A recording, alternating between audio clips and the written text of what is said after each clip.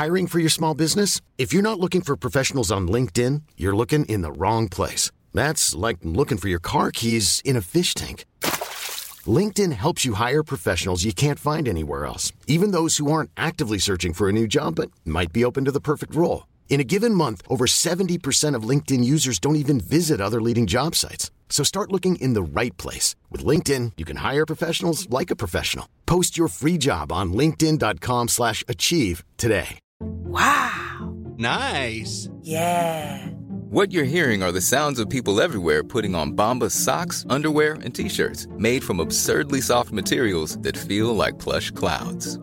Yeah, that plush. And the best part? For every item you purchase, Bombas donates another to someone facing homelessness. Bombas. Big comfort for everyone. Go to bombas.com/ACAST and use code ACAST for 20% off your first purchase. That's bombas.com/ACAST. Code ACAST. Ever catch yourself eating the same flavorless dinner 3 days in a row? Dreaming of something better?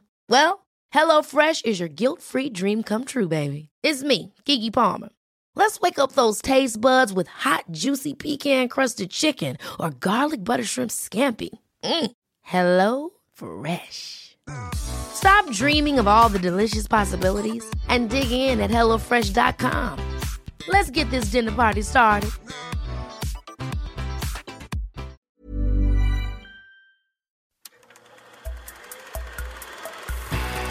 Podcast like it. Just podcast like it. Podcast like it's 1999. Podcast like it. You want a podcast like it? Podcast like it's 1999. Podcast like it. Just podcast like it. Podcast like it's 1999. Podcast like it. You want a podcast like it? 1999. Hello and welcome to Podcast Like It's 1999, the podcast where we look back at the films of 1999 from our soda machines here in 2018. No. The reason I say soda machines is because we're doing something a little different today. We are. It's a bonus episode. We are doing a bonus episode with one of the great soda pitchmen of all time, Orlando Jones. Indeed. But among other things. Yes. He one of many things that he's done. He did rise to prominence on Mad TV. Then he also created the most successful campaign in the history of selling soda, Make 7-Up Yours. But he is important to us. He's important to me. He's important to Phil for a very specific reason. He was one of the stars of the hit Fox series Sleepy Hollow, which Phil co-created. But he was also in four. Technically four 1999 movies. Yes. And varying two of which are huge. Varying in prominence, I guess I would say. He was in Magnolia, which we love. Yep. Office Space, which we love. Sure, we all love that. Liberty Heights, which we've never seen. I've seen it. I've never seen it. And a movie called New Jersey Turnpikes. Yeah, which I've never seen. But he was the star, and I think we will do at some point. So sure. But we recorded this previously. He was incredibly gracious. He's incredibly cool, incredibly smart, incredibly knowledgeable. He was just awesome. And he gave us a real window into two movies which we're very excited to cover at a later date. Three movies. Three, yeah. But Office Space and Magnolia, anyone who listens to this podcast knows that Kenny and I are big Magnolia fans. Mm-hmm. So he was able to paint a picture for us of a couple scenes that never made it to our eyeballs. So who knows? Maybe someday Paul Thomas Anderson puts out a deluxe edition. I hope that happens. I'm not holding my breath, but Orlando had an entire storyline in Magnolia that was unfortunately excised from it just based on time. So he was able to really paint. I don't want to speak for Kenny, but for me anyway, he paints a scene in that where I was like, I could absolutely see it. It was really special.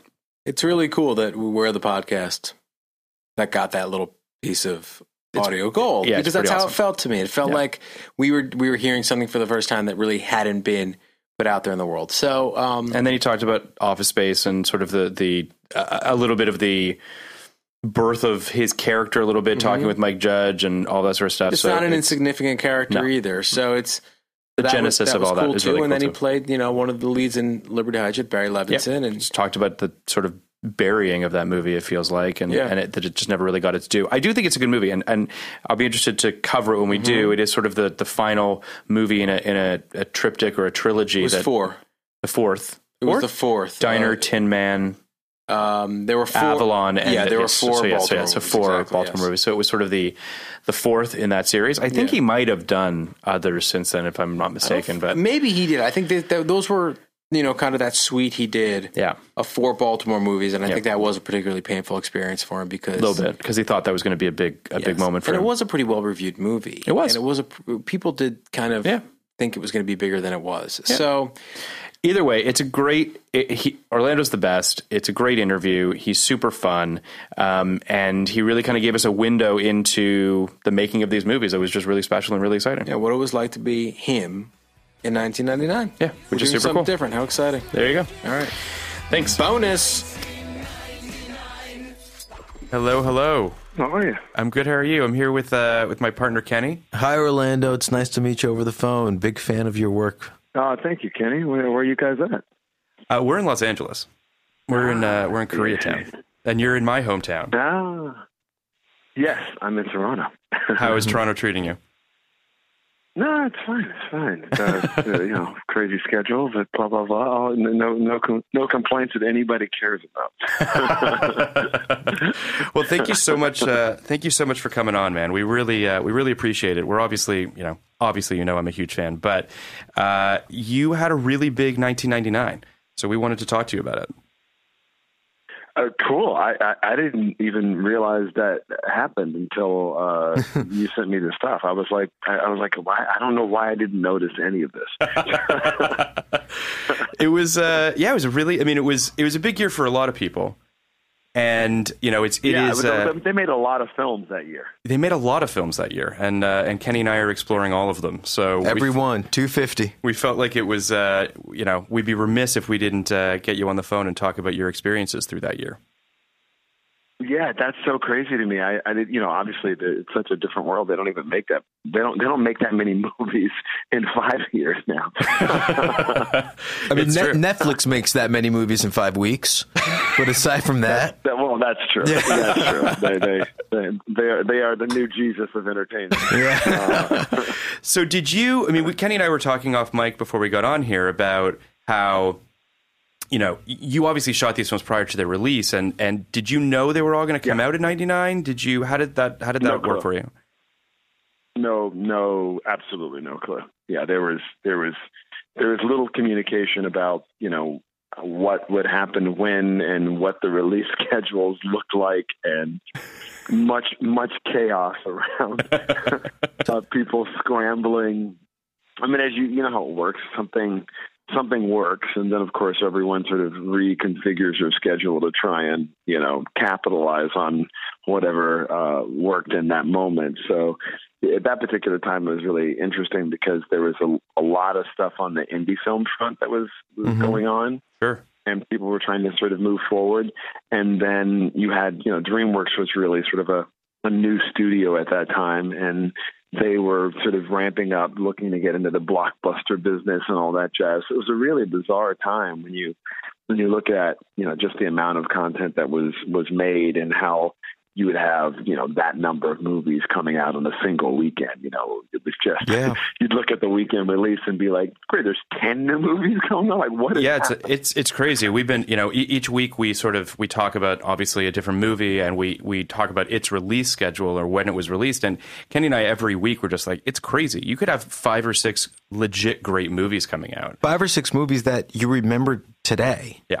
I don't remember the movies that came out last week. That's right. And what was really weird about them is that, in a very crowded sort of release schedule, it's surprising to see what through cable and through all these other various channels caught and are still hanging around. Like I'm still like completely blown away by what's still hanging around. Yeah. 15 what's years later, and you're like, bizarre. It's amazing. In fact, I think that a perfect example of that would be Office Space. That's a movie that, came out And people liked it for sure, but it really caught fire on video. You know, it's one of those movies that Kenny and I have continued to talk about how movies got a second life in the 90s that you just don't have today. It bombed. Yeah, it did. It legit bombed. Orlando, what do you remember about the process of getting cast in that and making that, working with Mike Judge, and the expectations for that movie when you guys were making it? At the time, Friends was like this massive show, and I literally remember, he listening to my manager say, I could set up a 3-picture deal with Jennifer Aniston reading the phone book right now. Mm-hmm. And I was like, I was like, okay, I will let Jennifer Aniston know if you haven't told her already. But I was really humored by the fact that she'd done like Picture Perfect and these sort of very, for lack of a better word, lackluster sort of comedies that made no money. And so Office Space was like the 4th or 3rd installation of what had been like 3 bombed movies by her.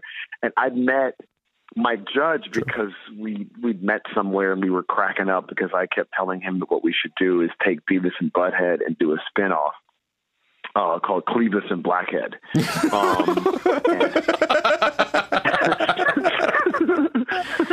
We could still do that. There's nothing stopping us.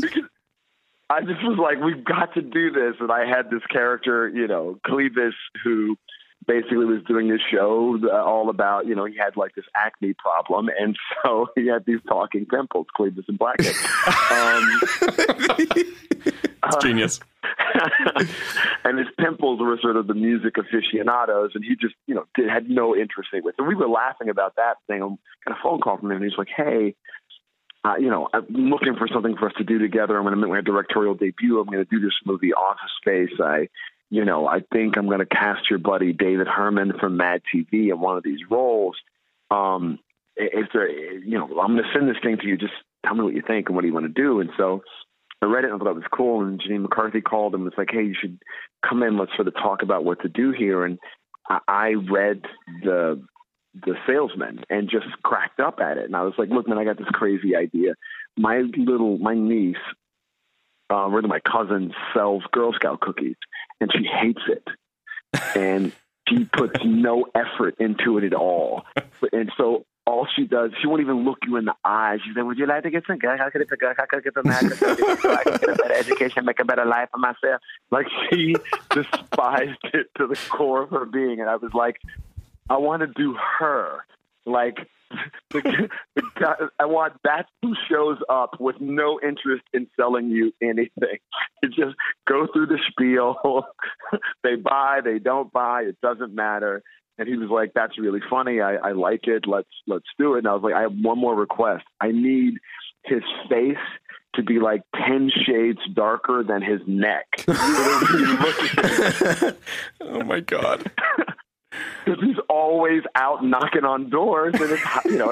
It's hot out, yeah. I just need his face and hands to be like ridiculously like Jaimin Hansu Wesley, the original Back of Black. That whoever made that up. Like, I want African guys to be like, this dude is really black. Like, we thought this guy right here has a special tint of it. And so he was like, look, I don't want to get in trouble. I was like, you won't. It's just what happens when you do door-to-door salesman. So he signed off on all that madness. I was shooting a movie in Toronto, of all things, this movie called New Jersey Turnpikes with me and Kelsey Grammer and Jason Segel and all these people. Which is also a 1999 movie, by the way. That came out in 99. Right. Yeah. That was the first year I'd starred in a movie. So I was like, oh, wow. So I flew down to do that, from here down to there to shoot that for a day, I believe, and left and flew to Baltimore for Liberty Heights. So this is all, you're all shooting this in 98, right? Yeah, this was 90. Yeah, it was 98. And then I think I flew down there for a day. Yeah, to Texas for a day. I remember it vividly because it was 120 degrees when I landed in Austin. And I remember leaving out of the airport, strutting through with my little carry-on bag. And when I got outside, the trip from the front of the airport doors to the car was so hot, I took my shirt off. So I remember the limo driver was looking at me like, why is this black guy walking towards me taking his shirt off, like sweating? And I was like, hi, that's me. I'm Orlando Jones. Because at the time my alias was Petey Wheatstraw, like one of the characters from Dolomite. So this guy's looking around like, where is Petey Wheatstraw? And here I come taking my shirt off. And I'm like, hey, I'm Orlando Jones. I'm Petey Wheatstraw. I really need to get in this car, dude. It's crazy. So you flew to Austin for Office Space, correct?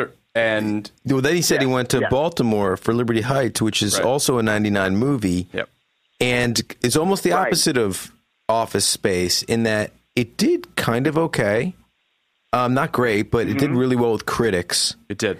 And they buried it. They buried the release of it. I remember getting the call from Barry Levinson, really upset that Warner Brothers wasn't going to support, the fourth in his Baltimore movies. And he was, in fact, Adrian and I have been friends to this day. I was actually sitting with Adrian when he called, and he was like, I've been trying to track you guys down, and, here's what's going to go on. And we had no premiere, nothing. It was just like 1 week the movie came out. That's so weird. And you had because the conversation around Liberty Heights at the time was, this is the new diner. We're basically introducing 5 or 6 new big actors, and I'm surprised. And they actually all kind of grew up to be big important actors. I'm kind of surprised that they didn't push it a little harder. It was one of those things that it got dumped. I mean, that's literally, I think Warner had decided they were moving heavily into the blockbuster business at that time, which they're, majorly in today. Right. And they were very much sort of trying to move away from those sorts of films. And, that's what happened to it. So it kind of was one of those movies that went that way. And it was an important movie and probably more significant in my career than anything else. At that time, because of just, how it ended up playing itself out. Because when I got that movie, I did not have a feature agent. Really? No. I couldn't get arrested. And I'd come from Mad TV. And so, I was on this sketch comedy show, and, Mad TV was on, up against the news for a half hour, and then Saturday Night Live for another half hour. And so nobody was paying any attention to us. They were too busy with, Melrose Place and that sort of stuff. So, right. And nobody was really, certainly nobody was looking for, a cast member from Mad TV for anything in the movie realm. So they had sort of seen everybody and their mother, and I came in and auditioned for Debbie Zane, which is just bizarre because I think she's the new casting director on American Gods now. That's too funny. And this world is so crazy. So I remember I was up for that movie, and Martin Scorsese was doing the sequel to Taxi Driver, Bringing Out the Dead. Mm-hmm. And we couldn't get the schedule to work. And so I got a phone call saying, you've got a feature agent. Martin Scorsese wants to cast you in Bringing Out the Dead, and Barry Levinson wants to cast you in Liberty Heights. And then suddenly the head of the feature department at William Morris was like, he's my client. And everything sort of so everything sort of switched over. But it was really because Scorsese and Levinson were two, heralded, incredible, American directors, and their interest in me in two wildly different roles is sort of what started everything off. And then I got my first big Hollywood education, which is the last movie you did is what you do. And it doesn't matter what sort of diversity you've been able to show in your work. They're only looking at the last thing you did. So after I got Liberty Heights, I couldn't get any more comedies. So you would. And that's why I went and did Office Space, to prove I could do comedy, because I did this drama, and everybody was like, "Oh, he's a dramatic actor," because Liberty Heights was followed by Magnolia. So, just because we obviously know the release of these movies, but can you, for what order did you shoot them in? Because I'm trying to figure out. So, New Jersey Turnpikes started it. Okay. And then from New Jersey Turnpikes, as I remember it, went to Office Space. Okay. From Office Space, it went to Liberty Heights. From Liberty Heights, it went to Replacements because they shot both in Baltimore. Mm-hmm. Oh, wow. So I spent that year in Baltimore. Replacements was released a year later. Yeah. Yep. Yeah. And then Replacements, I'm sorry, that's not true.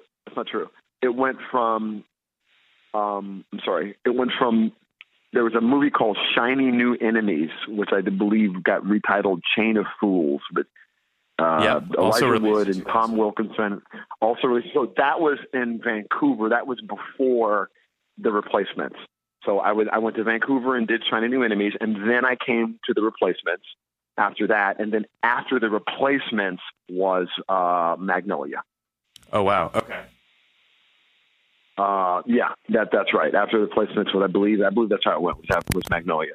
And so that was sort of the bobbing around I was doing at that time, just trying to, and also I was very much trying to find, films that represented what I'd come from, which I was trying to find films where I could do very, very different characters that, didn't sound the same, didn't walk the same, didn't have the same looks, because for me as an actor, that's what I wanted to do. I always thought that's what, acting was about, being different people. And that was right about the time I got sat down by the agents and stuff. And they were like, we need you just to be you. Sure. And I was like, huh? But that's not acting. They were like, yeah, but that's how the business works. And I was like, yeah, I don't want to do that. So, and so we had this big back and forth about why I shouldn't be doing all these different characters and why I should be going down a road that was more in keeping with, Martin Lawrence or, Will Smith or whatever, where I basically played myself in these big comedies. And I was like, God, no, that just sounds horrible. But it does speak volumes. I mean, just looking at, at your output and the things that you did in 99 and early 2000, I mean, the spectrum of stuff that obviously you're capable of, I guess it just goes to show that, I think we can all safely say that this business loves to put people in boxes. They don't love, it's unfortunate, but that's kind of the way that it is. And to that point, but it's one of those things where I knew it, but I didn't care. I mean, I care. No, sure. To that point, I kind of wanted to ask you. So you did Mad TV. It looks like in the mid '90s, '95 to about '98, and then right around then you got the 7up campaign, and you all of a sudden were kind of one of the most famous people in America from that. How was it? First of all, I guess the first question is, how was it possible to transition from that to movies like Liberty Heights, Magnolia, Office Space, and everything you've done subsequently? But how much of a stigma did specifically the 7up campaign brand you with moving forward? Honestly, it didn't necessarily. Because no one in the feature television world cared at all about commercials, but they just didn't care. Right. So, while it was a discussion that people were having, whatever with me, it wasn't much of a stickler because, everybody kind of looked down on the commercial thing. So, and I'd written that campaign. I had an ad. My first foray into the entertainment business was I had an advertising agency when I was 18 years old. So I wrote that campaign. Oh, wow. So for me, I was trying to do a character-driven campaign because all of the previous campaigns had been, you're a successful athlete or whatever you are, and you go and play yourself. And I basically was like, no, I want to do a campaign, but I don't want to play me. I want to play this character. And that was ultimately what happened. So I got to create the 7up guy because I just couldn't call him Sven, which was the name they had given me. What was the name? I'm like, no. Sven. S-V-E-E-N. Sven. Oh, Sven. Amazing. Like, that's great. Sven. And I'm like, it's like 7. Yeah, I get it. I was like, no, this idiot is the guy who makes 7up. He's like the CEO's son. Right. He shouldn't be shooting these campaigns. Everything goes wrong, but he's such an imbecile. He doesn't even acknowledge that. He doesn't even realize that. He's just so in his own world. It's like, I'm a massive Peter Sellers fan. So for me, it was like, I want to do my Clouseau, and this is where a place I can put him. I don't have anywhere else to put him right now. Sure. So that was really it. So it was very bizarre, actually, because, the magic of commercials is, what was the buy? And because they were buying the Grammys, the Oscars, and March Madness, I was everywhere because that was 7-Up's buy. Mm-hmm. But when I walked into an audition, it was like it wasn't happening. That's really interesting. It was like you're not completely. People didn't. They made no mention of it. I mean, on the streets, it was a completely different phenomenon. But in Hollywood, it was as if that campaign didn't happen and it didn't matter. And I only did it for a year. I worked 8 days on that campaign. That campaign was only everywhere for 1 year. Yeah, I mean, it's Kenny and I are literally looking at each other in disbelief at the disconnect between the two industries. Like, I can only assume you're walking down the street and everyone is coming up to you for this ad campaign, and yet Hollywood sees no connection to. I mean, just for context for people who may not remember, this is Yo Quiero Taco Bell. This is the Bud Light Yes I Am commercial. This was as big as any. Make 7-Up yours was on T-shirts. People would say it. People would say it in cafeterias to me. I mean, it was as big an ad campaign as I can remember, and it's crazy to me that Hollywood didn't acknowledge it. Hiring for your small business? If you're not looking for professionals on LinkedIn, you're looking in the wrong place. That's like looking for your car keys in a fish tank. LinkedIn helps you hire professionals you can't find anywhere else, even those who aren't actively searching for a new job but might be open to the perfect role. In a given month, over 70% of LinkedIn users don't even visit other leading job sites. So start looking in the right place. With LinkedIn, you can hire professionals like a professional. Post your free job on linkedin.com/achieve today. Ever catch yourself eating the same flavorless dinner 3 days in a row? Dreaming of something better? Well, HelloFresh is your guilt-free dream come true, baby. It's me, Keke Palmer.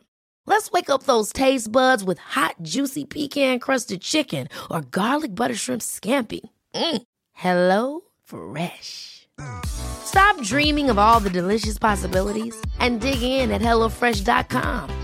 Let's get this dinner party started.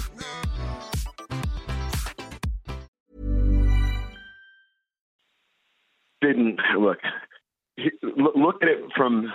I'm going to play the Hollywood Devil's advocate, as crazy as this sounds. Okay, so in their minds, some black kid who didn't come from stand-up like everybody else I was competing with, 10 years in the club, who really came as a sitcom writer, because that was my first job, writing The Different World, writing the pilot of Martin with John Bowman, Rock Live, Sinbad Show. I was a sitcom writer. And I'd previously been in advertising, but again, nobody knew that in Hollywood. So suddenly I got this massive campaign. No one cared that I wrote it. That didn't particularly matter. And no one cared about, that success. On the advertising side, it was obviously, a completely different animal, but nobody cared. And it was very strange to live through, just because you were like, particularly as people started to get more into campaigns and such, but very few people have been able to transition from that to films. And so to the public, people were like, man, that campaign made you a star. And I'm like, no, not really. I'm like, I auditioned for Janine McCarthy and Office Space. I was in the, comparatively to what had happened on the 7-Up side, to go into that audition was very bizarre, because I knew Mike Judge. I was everywhere. And it was a 2-scene role in this, Fox movie. It was very bizarre. So that was it. So you did an episode of King of the Hill prior to Office Space, or at least per your IMDb. Mm-hmm. So was that your introduction to Mike Judge? Is that how you met him? Did you meet him through? So no, he wasn't there. That was really because a lot of the Mad TV cast did a lot of VO work. Phil Lamar did a lot of VO work. Herman did a lot of VO work, and they were doing a lot of the stuff on King of the Hill.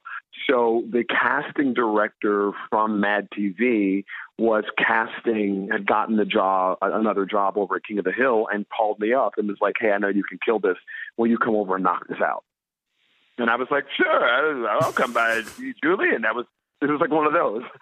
I see. It was literally like when you called about the podcast, and I was like, "All right, I'll come by," and I came and did that. But I knew Mike Judge because of 3 Arts Entertainment, where I was represented at the time, and he and I had met there. I see. That's really funny. So that was it. Yeah, so it was completely one of those things where it was kind of like I popped in for an episode of King of the Hill, an afternoon one day, and I was gone. But yeah, man, that's kind of how it went down. It was a very bizarre, bizarre thing, and because I was always focused on this other sort of elements, as it were, and even today, I meet people all the time, and even when you and I met on Mad TV, on Sleepy Hollow, Phil, people were completely surprised that I would know anything about marketing. I'm like, I've been doing marketing stuff for 25 years. I'm pretty sure I've won every significant marketing award that they give, but if you think I don't know what's going on, okay, no problem.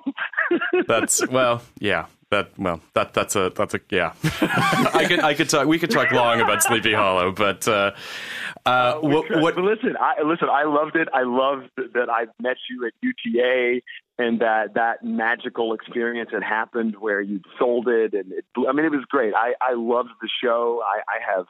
My memories of it are actually really fond. I had a great time, playing the believer in that world, and it was a really fun character to put together. So, for me, it's been a charmed life. Well, I obviously would say the same for myself. Obviously, it was a crazy, amazing experience for me, and I'm thrilled that I got to meet you and got to work with the cast and the crew and everybody. It was a tremendous experience. Absolutely. And ironically, Sleepy Hollow, a 1999 movie. Mm-hmm. But right? Yeah. But right? We would love to talk briefly about Magnolia, if you're open to talking about that, since Kenny and I are enormous fans of that movie. And you might I actually, speaking of Sleepy Hollow, I actually brought it up to you on set when we were shooting the pilot because obviously I'm a big fan. You did. A big fan of the movie, and I wanted to pick your brain about it a little bit. So, we'd love to pick your brain just in terms of, how did that project come to you, and for people that that might not know, you had a pretty significant storyline in that movie, and as I'm sure people know, the movie's quite long. So my assumption is that it was cut not from a lack of quality, obviously, but from just a lack of having enough time to tell all these stories that he wanted to tell. But absolutely, what was your experience like on that film, and how did that come to you? So I met Paul Thomas Anderson at La Poubelle in Los Feliz. Sure. And he had written this character that was a MacGuffin in the movie, and the shooting script was 206 pages. Amazing. That's awesome. I remember getting it going, what? I'm sorry, what? Who does this guy think he is? The Entourage movie script was about 180 pages, just for context. Oh, wow. Right? Well, I'm just saying, equally crazy. So the script lands on your desk? Crazy. Lands on my desk, and it's red. Sure. So that you couldn't copy the pages. Uh-huh. So the first part of our conversation was about how people were watching his dailies from Boogie Nights because they had gotten out, and how he had tracked them down and figured out who had leaked it. And he was like, this is not going to happen. And so there was a lot of security around it. The production, just a lot of security. Wow, and we met and just sort of talked a lot about, he's amazing and really lovely. And a lovely human for me. We just kind of hit it off. And in the story, there's the little kid that's always sort of rapping. And Dixon? If you listen to what he's... Yeah. Dixon. He's going to tell the story of the worm. Right. And he's telling the story of the worm, and the worm is me. So what ultimately happened is, as I'm sure you hopefully you remember this part of the movie. There's a dead body in that closet. Yes. And so that guy is the guy that I killed because of his violent relationship with my mom. Okay. So my kid is staying there. I'm staying there. This guy is sort of very much behaving in a way that I'm not cool with, and I kill him. And so what my son is doing is trying to, under my tutelage, extort money from the cops by telling them that he will give them the name of the person who did it if they will pay him. Okay. But he's giving it to them in code, in rhyme, for them to try and figure it out. So that was sort of the MacGuffin of who killed this person and what is this kid talking about. I see. And so the way it sort of came together, and there's a moment where the murder itself, which made it really tricky, is actually tied to the cop's gun. So the only frame you see of me in the movie is when he loses his gun and he's sliding around trying to find it. Right. And you see this guy kind of get it and him looking for it, and the guy just kind of wipes the camera and he never catches up with that person. That was me. I see. Wow. So I had killed him. I'd killed him with that gun. I see. So there's, forgive me if I'm mistaken, but there's a scene in a diner between you and Dixon, right? Yes. Yeah. Okay. Yeah. So the culmination was the frogs in the movie started to come down at the point where I had bumped into Stanley the Whiz Kid in a diner. Okay. And I knew who he was, obviously, because he was he was on television, he was very successful. And I decide that I'm going to work a con on Stanley the Whiz Kid because I need money, and the plan that I had hatched with my son and the cops wasn't working out. And I wasn't so worried about it because the cop's gun had the body on it. So I had a little bit of cushion that they were going to have a difficult time explaining. So what happens is I sit down with Stanley the Whiz Kid and I tell him this story about 18. It's a bit that it's a story that Paul Thomas Anderson has put in multiple movies, but for whatever reason, it's always ended up getting cut out. So, and the story was about. I was like, interesting. Yeah. You want me to tell this story? Okay. I was like, okay. But it was a really great story, and the story was about essentially how nothing bad, that the way God should make the world is that nothing bad should happen to kids from 0 to 18 because they're innocent. They really don't have the faculties or the abilities to fully protect themselves in this adult world. So the way God should have crafted children is that their lives are all good until 18, and then they can be subject to the insanity that the world really is, because they shouldn't be thrust into that prior to. I see. And that story is what really lands with the Whiz Kid, because he's obviously going through, the stage parents of the parents who are really pushing him and whatnot. And he's like, I can give you money. I've got money. I can help you. I can give you money. And the rest of the story is, just telling him about what's going on. That's when the frogs start coming down. Sure. And when we look at, so in the midst of that story, we look up and the frogs start, and we're like, what is going on? And my son is outside. He stumbles upon the car where Julianne's character is about to commit suicide. Mm-hmm. Mm-hmm. And when the frogs start coming down, he freaks out and he runs into the diner. And when he runs in, he interrupts, in essence, sort of the con that is going on, and sort of blows my cover, as it were. So the way the scene goes is he runs in, he's like, Daddy, and I see him, and I catch him mid-run. We'll never forget this shot. I catch him mid-run. He's this 8-year-old kid, and I swing him full arm overhead down to the ground. And then the entire frame shifts. and I'm directly over the top of him. And I unleash on my son because he should know better than to interrupt what I'm up to. And then I see more of the frogs. And the guy realizes that something biblical, something is going on that's bigger than him.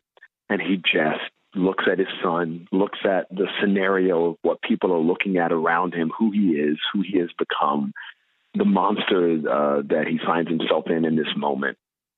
And he dissolves and starts singing Amazing Grace to the kid. He just dissolves.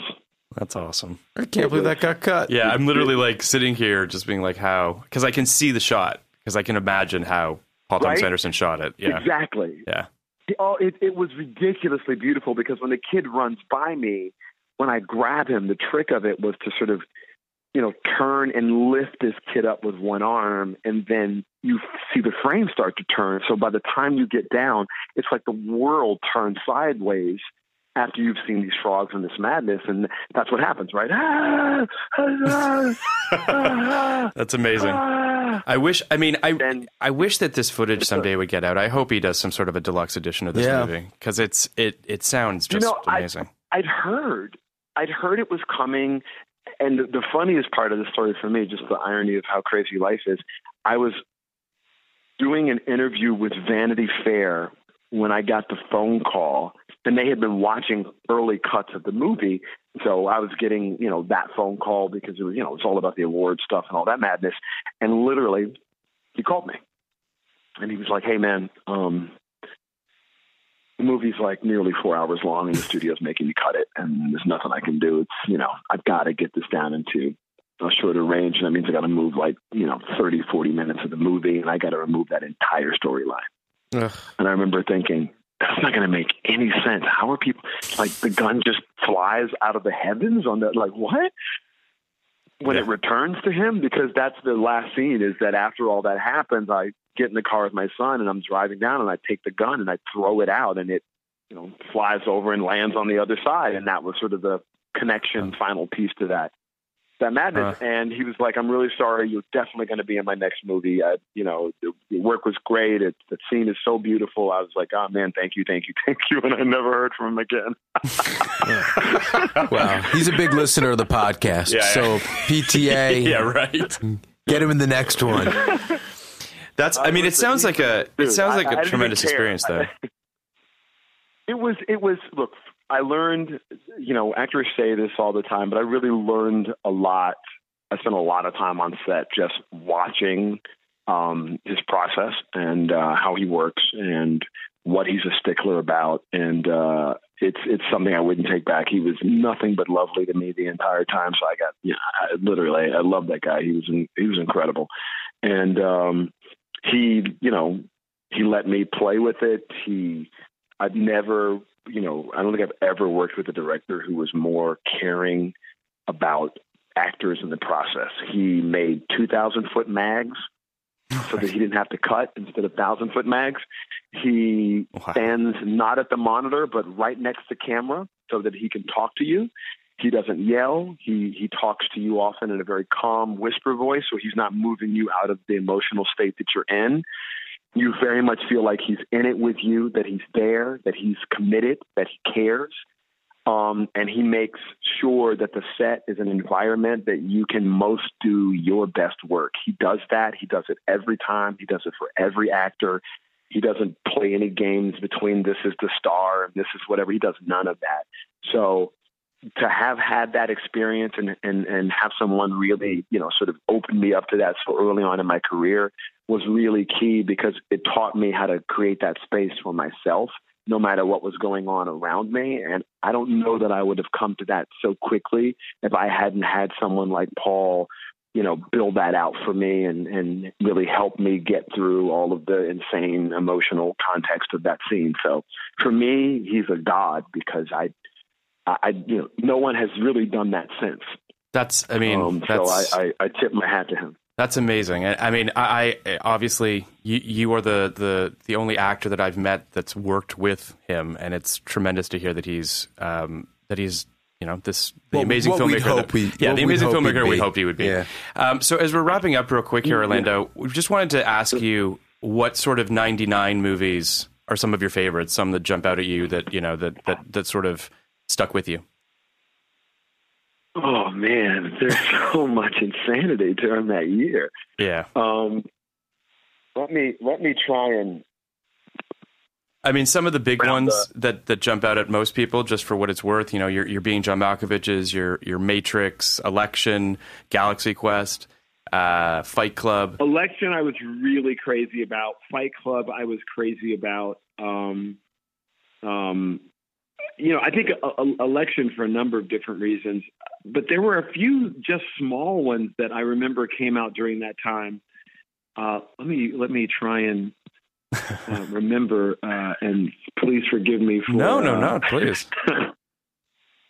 For trying to wrap through. I was like, I need a list right now because I know that there's a couple of films that came out that year that I was like losing my mind over. I was trying to let's see here. Wasn't that the year 13th Warrior came out as well? It did. It did. That's correct. Look for John McTiernan as an action director is, sort of really one of the. Yeah, I really like that movie. As I recall, I think Sam Mendes did American Beauty during that year. He did.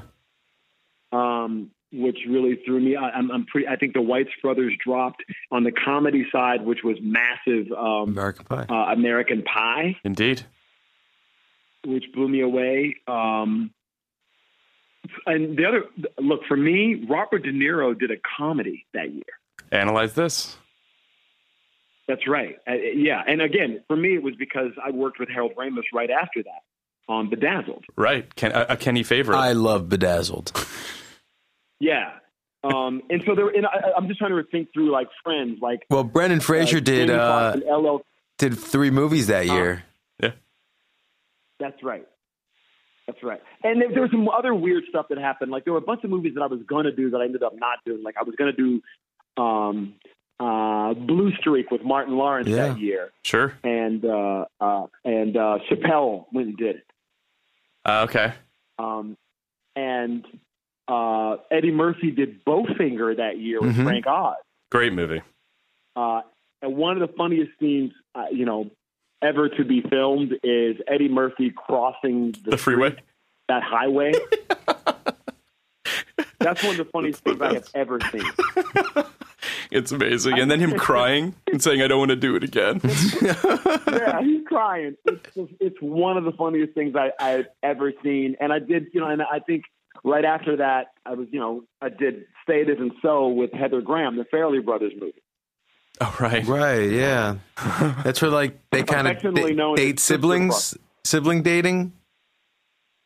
Yes. Yeah. Sister fucker is what we call it. I wish that was a 99 movie. I'd love to do that one. Yeah, well, Oh, dude, it was crazy. But my buddy Eddie Griffin, I think, and Rob Schneider did Deuce Bigalow. They did? Sure. That's right.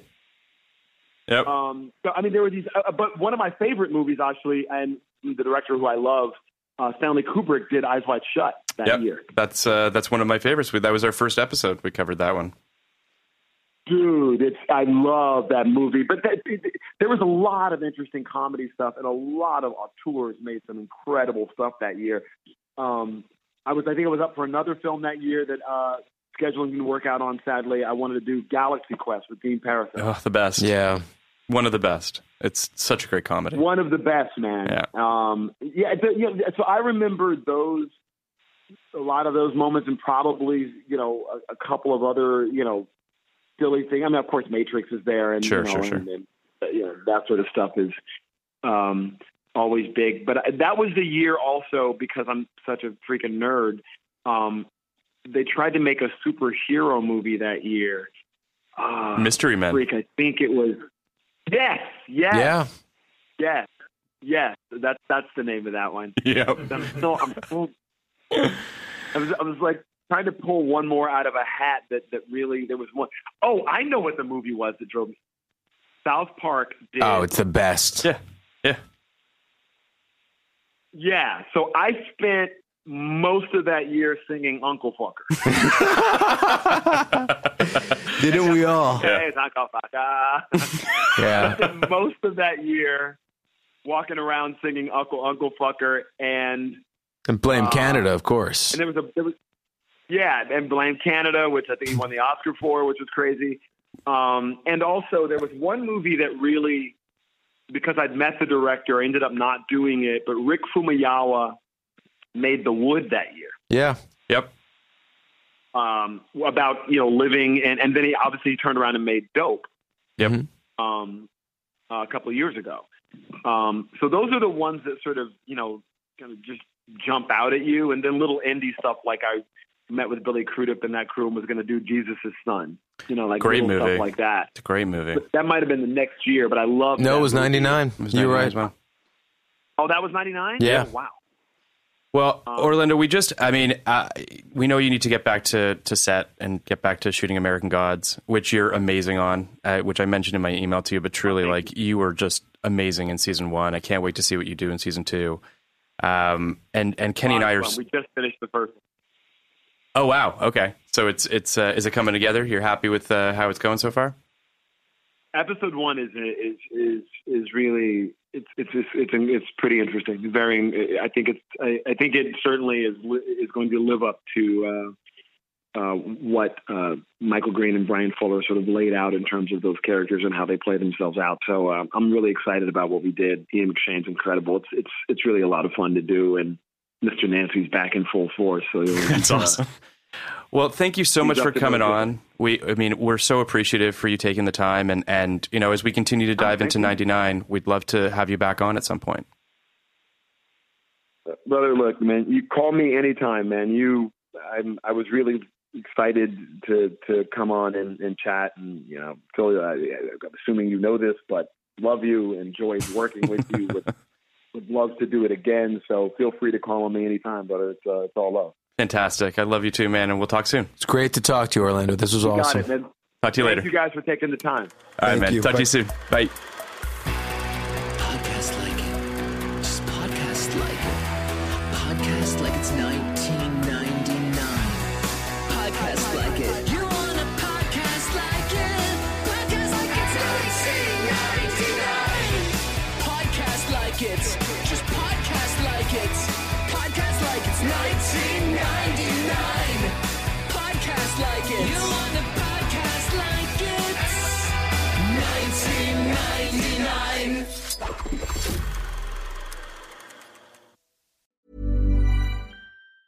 Ever catch yourself eating the same flavorless dinner 3 days in a row? Dreaming of something better? Well, HelloFresh is your guilt-free dream come true, baby. It's me, Keke Palmer. Let's wake up those taste buds with hot, juicy pecan-crusted chicken or garlic butter shrimp scampi. Hello Fresh. Stop dreaming of all the delicious possibilities and dig in at HelloFresh.com. Let's get this dinner party started. Hey, it's Paige DeSorbo from Giggly Squad. High quality fashion without the price tag. Say hello to Quince. I'm snagging high-end essentials like cozy cashmere sweaters, sleek leather jackets, fine jewelry, and so much more. With Quince being 50 to 80% less than similar brands. And they partner with factories that prioritize safe, ethical, and responsible manufacturing. I love that. Luxury quality within reach. Go to quince.com/style to get free shipping and 365-day returns on your next order. Quince.com/style.